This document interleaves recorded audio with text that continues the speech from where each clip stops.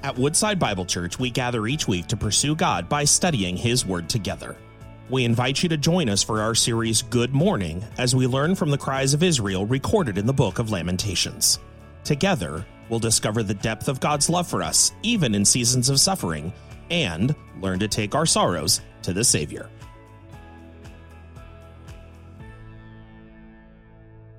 Thank you, Matt. Thank you, Devin, for leading us this morning. My name is Stephen Zarelli. I'm one of the pastors here at Woodside. So grateful to have this time in the Word of God with all of you. Pastor Chris is spending the morning down in our Detroit campus, so make sure you lift him up in prayer if you would. And if you have a Bible, please make your way to Lamentations chapter 3 as we continue our series this morning. Near the end of his life, King Solomon wrote the book of Ecclesiastes, and in chapter 7, verse 8, he said these words. He said, "The end of a thing is better than its beginning." The end of a thing is better than its beginning. And as we come to Lamentations chapter 3, what we'll notice in these first many verses is that it begins and it sounds very ugly.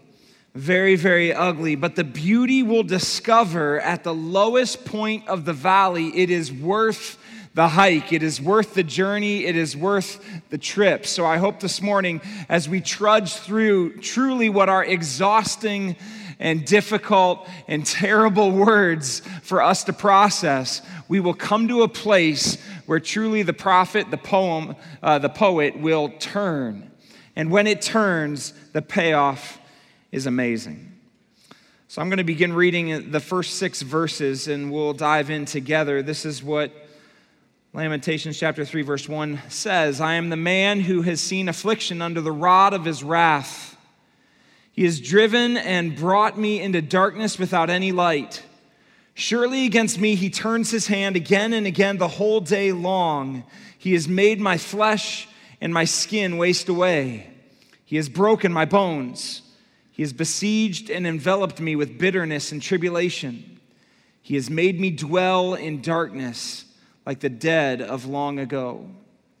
A few weeks ago, a pastor who was speaking with our preaching team shared a very difficult and personal story from his married life. When his wife was pregnant with their first child, she had reached 39 weeks and the baby's heart stopped and they lost the child. When they got pregnant the second time, they went in for a check-in visit, and the doctor said, "I know all of your pregnancy signs and hormones and numbers, they all look good, but there's no baby there." Devastated by this news, and having walked that experience for many, many months together, when they prayed, part of her prayer, she said this. She said, "God, I know you're not mean, but it feels like it today." Have you ever been there before? Have you ever been in such a place where you came to God in your frustration and in the midst of that valley and you said, I know you're not mean, but it feels like it today? That kind of emotion is exactly why we are addressing this particular book in this series called Good Morning, taking our sorrows to the Savior. And maybe your story sounds a lot like their story, maybe not, but we all have our stories. And in these moments, we might say, or at least feel, I'm at the end of my rope. I've got nothing left to give. I don't have any strength to move forward. And do you know where that phrase came from? I'm at the end of my rope. It's a farming expression. It's when a farmer would tie up an animal to a stake or to a fence, and the rope would only let out so far. And at the end of their rope, they would come to the end of their resources. They couldn't graze anymore. And so they've run out of sustenance. They've run out of resources. They've run out of what they need. And being at the end of your rope means that you've reached the limit of your resources. You are spent. It is when we find ourselves at the lowest point of the valley, at the greatest depth below sea level. And in that place, we either run from God in our pain or choose to run to God with our pain. We either run from Him in our pain or run to Him with our pain. Where are you running today? Which way are you headed? One direction will lead you into greater despair and torment. The other direction will lead you into gracious hope and triumph. And it might sound like a paradox, but what we need to embrace today is that lament allows us to hope. Lament actually allows us to hope. We should be so grateful this book is contained within God's holy and perfect word, because we all know that life can be excruciatingly painful. Life isn't like the theme song of the Lego movie back in 2014. It's one of my family's favorites. Do you remember what the theme song was? Everything is awesome. But we all know, certainly in 2021, that everything is not always awesome. It just isn't. It's very difficult, and when the brokenness of this world knocks the wind right out of us and we can't catch our breath because it has and it does and it will again, God invites us to bring all of our complaints and all of our anger and all of our pessimism and all of our doubts. He invites us to bring them to Him. That's why I'm so grateful for this book that we've been walking through now for the last 2 weeks, this being our third. Because in this exchange with the Lord, we bring our hurts, and He offers us hope. And that's ultimately what we need, and I think many of you, maybe that you, as you walked in today, that's exactly where you are. Maybe some of you are willing to say and admit that right now, life for you is not awesome. Life for you is difficult, it's hard, you're in the midst of a valley, and you don't know how deep it goes. Maybe some of you reflect back on a time, or maybe you're dreading the next time. But culturally, as we've shared the last few weeks, we don't process grief very well. It's not consistent with the American dream. The message is that we can build an everything is awesome life. The message is that there is no end to the rope, because there is no rope according to the American dream. We have all the resources and everything we need in and of ourselves. So just dig deep. Pull yourself up by the bootstraps, chase after it, go after those dreams, and you will find all the resources because you are limitless within yourself. So the culture fights grief, ignores it, hides it, but all of these strategies, none of those responses actually heal it. And I think there's a lot of us that need healing. So how do we move from the land of lament and end up in this city of hope? It's not a quick fix. It's not a short walk. It might be a lifelong journey, in fact. But the end of a thing is truly better than its beginning. It starts here. We have to acknowledge our affliction. And this is the part where, as we walk through this text, it is hard to swallow. It's hard to hear. And yet, trust me, as you follow along, just allow your soul to go with the poet to these depths. Allow yourself to go with him on this journey, because when he turns and when we turn, it's amazing and it's incredible what can happen in us. Let's remember the context. These piercing words come from the aftermath of Jerusalem's destruction in 586, as the Babylonians destroyed and wiped out and besieged Jerusalem. They sent the survivors to Judah in exile. And so the people that are there, they've lost everything. The Israelites, they've lost everything. They've lost loved ones and their homes and their temple. They've lost their independence. And Jeremiah, who I tend to think wrote this, was not confused about why this has all happened. He knows why it happened. He knows that God sent Babylon to punish Judah for her rebellion and her idolatry. But even though he knows the why behind the pain, he doesn't hide the pain. He still honestly takes the pain to the one who inflicted the pain and allowed it to happen. These first verses are absolutely horrifying, if we're honest. Jeremiah describes God here as a vicious shepherd, and then a cruel jailer, and then a terrifying predator, and eventually as a deadly hunter. Let's look at the first 6 again. I am the man who has seen affliction under the rod of his wrath. This is the vicious shepherd. He has driven and brought me into darkness without any light. Surely against me he turns his hand again and again the whole day long. He has made my flesh and my skin waste away. He has broken my bones. He has besieged and enveloped me with bitterness and tribulation. He has made me dwell in darkness like the dead of long ago. Now, maybe as you hear about God as shepherd, your mind goes to a different place of Scripture. About 400 years prior to this, the King David, the prophet David, the servant David, wrote Psalm 23. We know the words well. The Lord is my shepherd, I shall not want. He makes me lie down in green pastures. He leads me beside still waters. He restores my soul. This psalm describes the covenant, promise-keeping relationship between God, the shepherd, and his people, the sheep. And it's one filled with peace and provision and protection. But what happens when the shepherd gets angry? Verse 1 says that the sheep will feel the rod of his wrath here in Lamentations chapter 3. In Psalm 23, David says, your rod and your staff, they comfort me, but not here. The shepherd's rod, which was traditionally used to try to keep predator animals away, here it's used against his own flock. Verse 2 says that instead of the shepherd leading the flock to sunshine, he has driven them into darkness without any light. The shepherd's caring and gentle hands in verse 3 have turned against the sheep again and again. Shepherds would care for the injured in their flocks, but in verse 4 it says, he has broken my bones. And when David talks about the fearlessness that we experience with God's presence being around us and within us and for us, even in the valley of the shadow of death, here in verses 5 and 6, it talks about how the shepherd surrounds the sheep with bitterness and tribulation and darkness. There is absolutely no way of softening these words. It's one thing not to have a protector. It's another thing altogether when the protector becomes the aggressor. Next, he describes God as a cruel jailer. Look at verse 7. He has walled me about so that I cannot escape.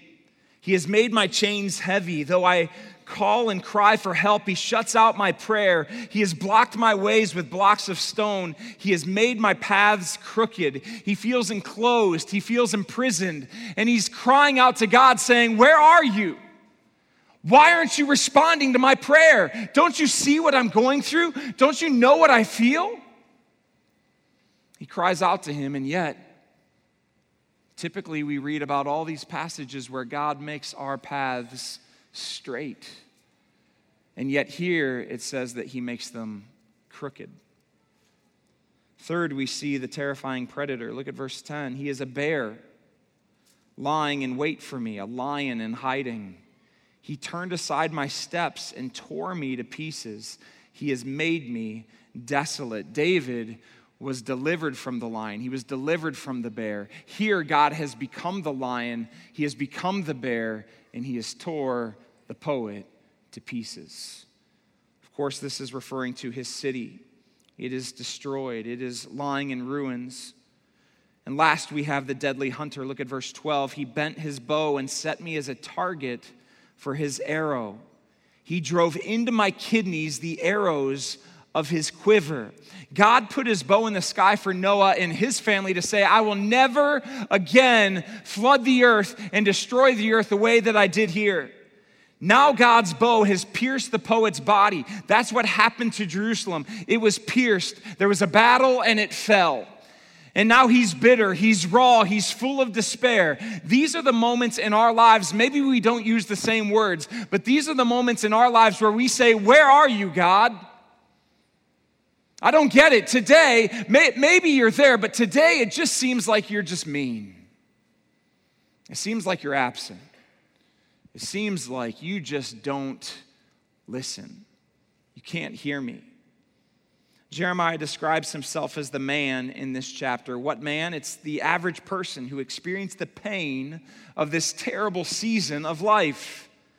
This man was, let's just recap, he was brought into darkness, broken, walled up, chained, blocked, torn to pieces, and pierced with arrows. The vicious shepherd and the cruel jailer, the terrifying predator, the deadly hunter, God brought affliction under the rod of his wrath. This is not the God we hear about in Sunday school.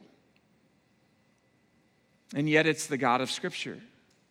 And I want to pause here and share two things about this difficult side of God's judgment, which is an aspect of his holiness.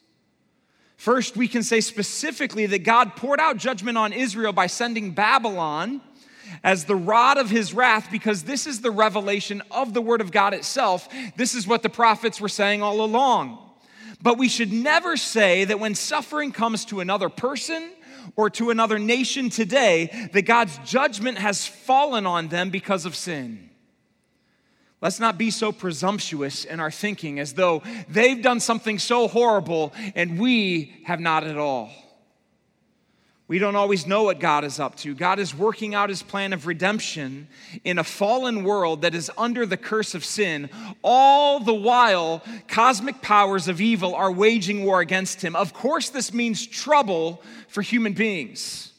And the truth is, we are all deserving of his judgment. Not a very popular message today. Maybe you want to stand up and say, okay, enough's enough. I'm throwing in the towel. I'll walk out into the sunshine again. Now, stick with me, friends. It's worth it. We know that according to the word of God, we have all sinned. There is no one righteous, no, not one. All of creation is groaning in pain.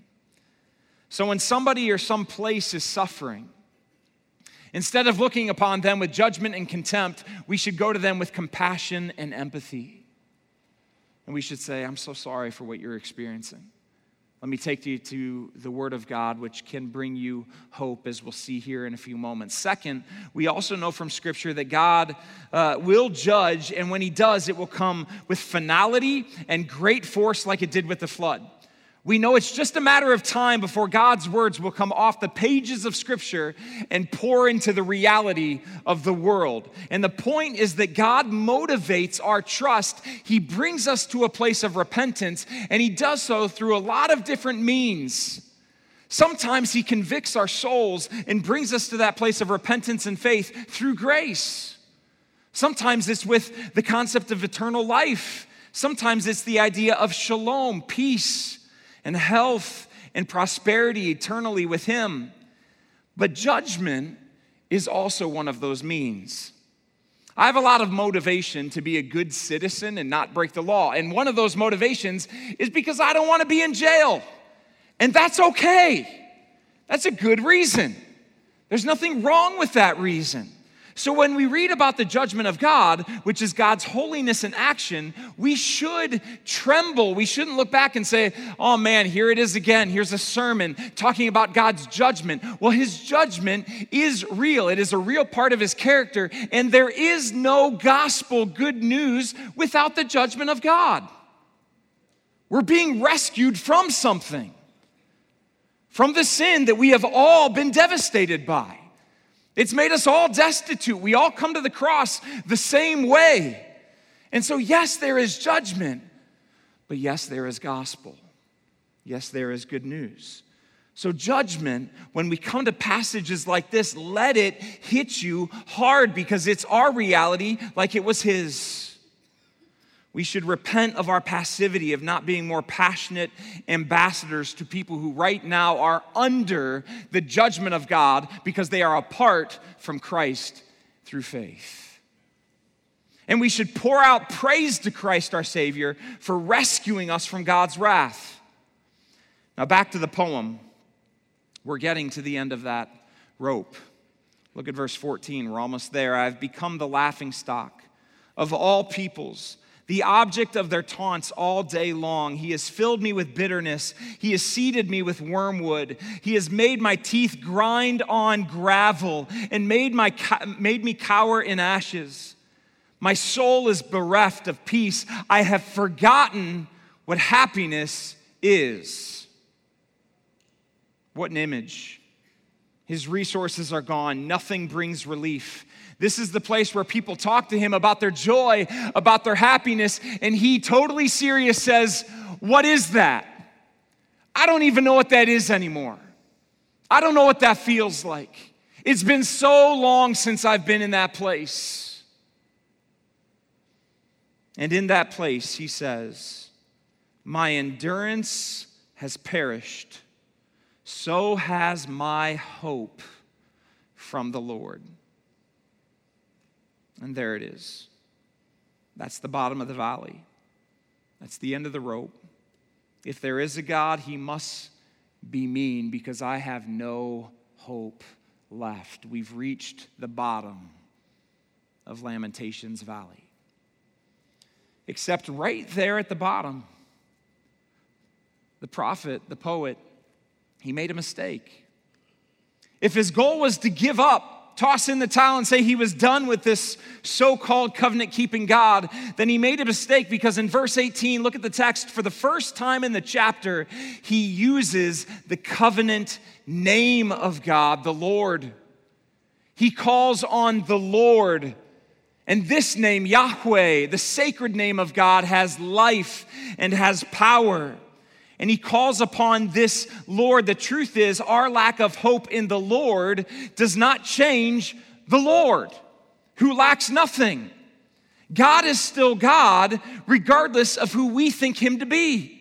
And so what happens here is Jeremiah comes to the end and he says, I've got no hope left. In myself, I'm empty. I'm beyond spent. I've got nothing here. And then he calls on the name of the Lord. And the Lord is the same God yesterday, today, and forever. And now we start to see the turn. We start to see the shift. When we shift our perspective from our pain to the person, his person, things begin to change. Say to the person next to you, because I think they might need to hear it, it's time to make the turn. It's time to make the turn. It's time to make the turn. Say it with some conviction. It's time to make the turn. Like, you've been in that valley long enough. You've been in that place long enough. I know there's been sorrow. I know some of you out here, it hasn't all been roses and sunshine and rainbows the last year. So just say to them, it's time to make the turn. We can make the turn. It's time to come out of this valley. How do we do it? How do we walk the road from lament to hope? We start by acknowledging our affliction. Then we shift our perspective by remembering his person. God is still God. So now look at verse 19. Remember my affliction and my wanderings, the wormwood, a reference again to his bitter situation, and the gall. My soul continually remembers it and is bowed down within me. But this I call to mind, and therefore I have hope. This is how Jeremiah made the turn. He didn't deny his sufferings. He didn't ignore his confusion. He recognized his own wanderings. He mourns his own sin, and as a result, he bows low in humility to the Lord. If you buy into an everything should always be awesome culture, you will be incapable of bowing low. When life is awesome, it's easy to say, it's great. God loves me and I love him.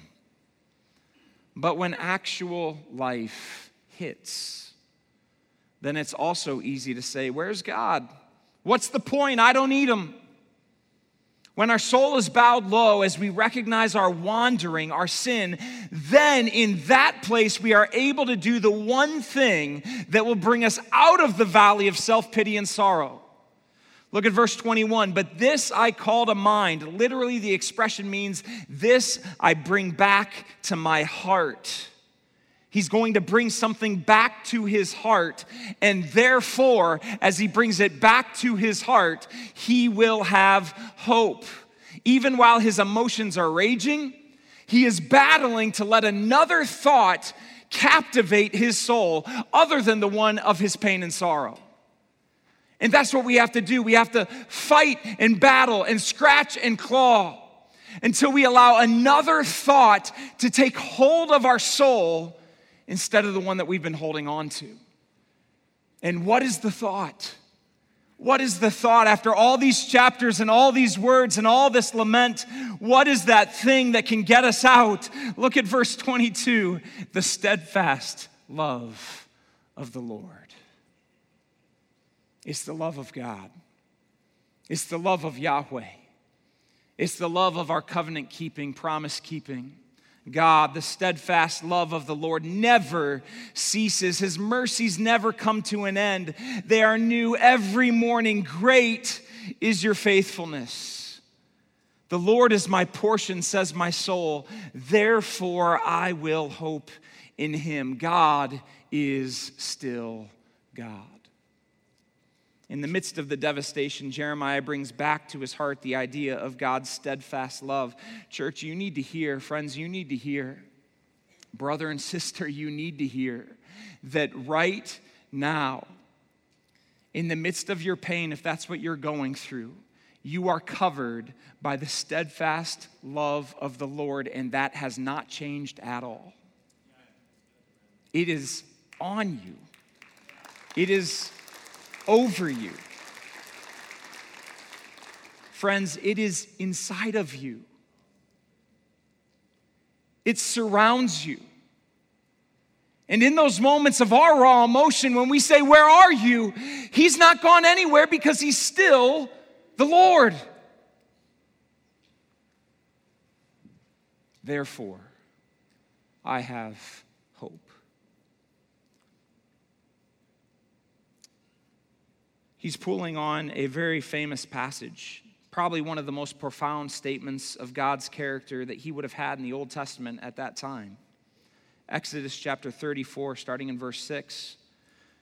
Moses, as he is interacting with the Lord, it says, "The Lord passed before him and proclaimed, the Lord, a God merciful and gracious, slow to anger and abounding in steadfast love and faithfulness, keeping steadfast love for thousands, forgiving iniquity and transgression and sin, but who will by no means clear the guilty, visiting the iniquity of the fathers on the children and the children's children to the third and the fourth generation."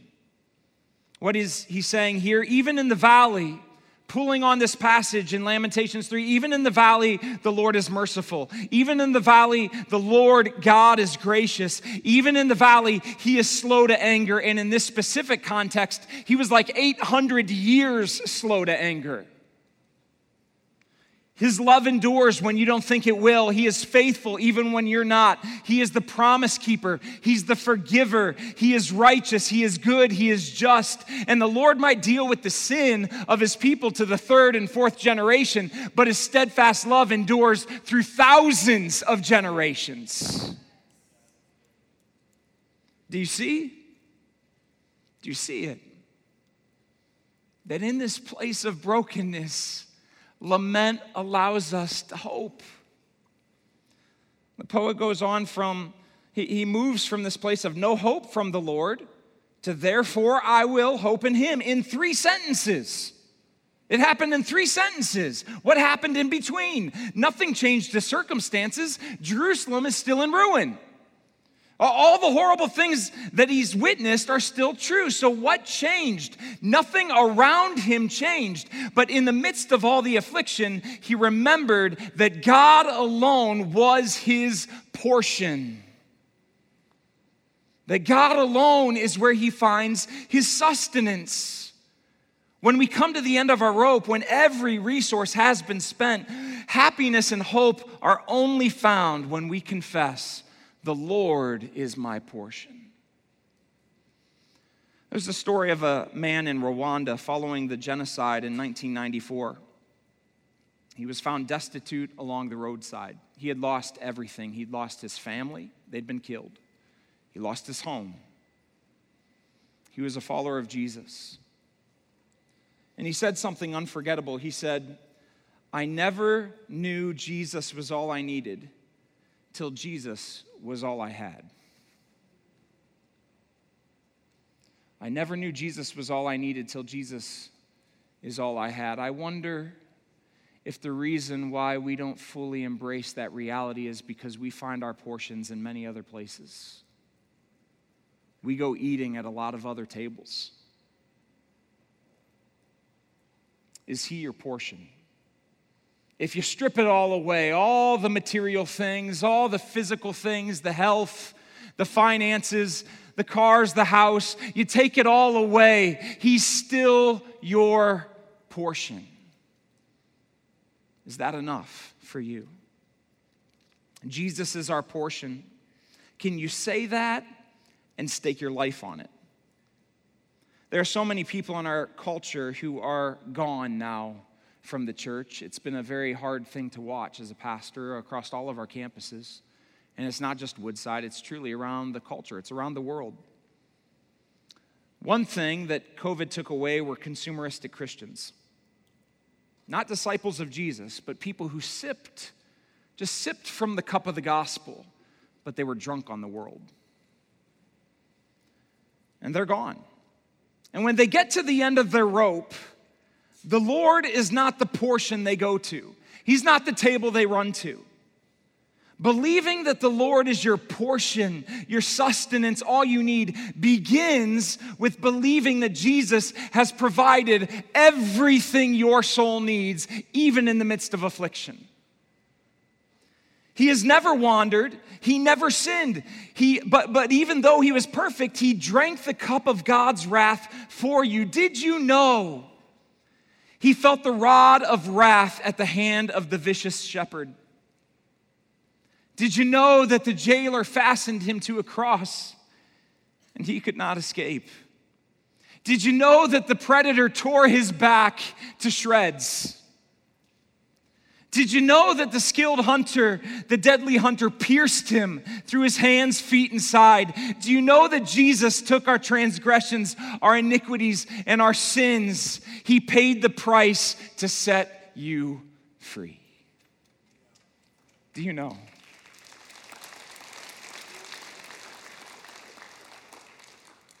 Do you know him?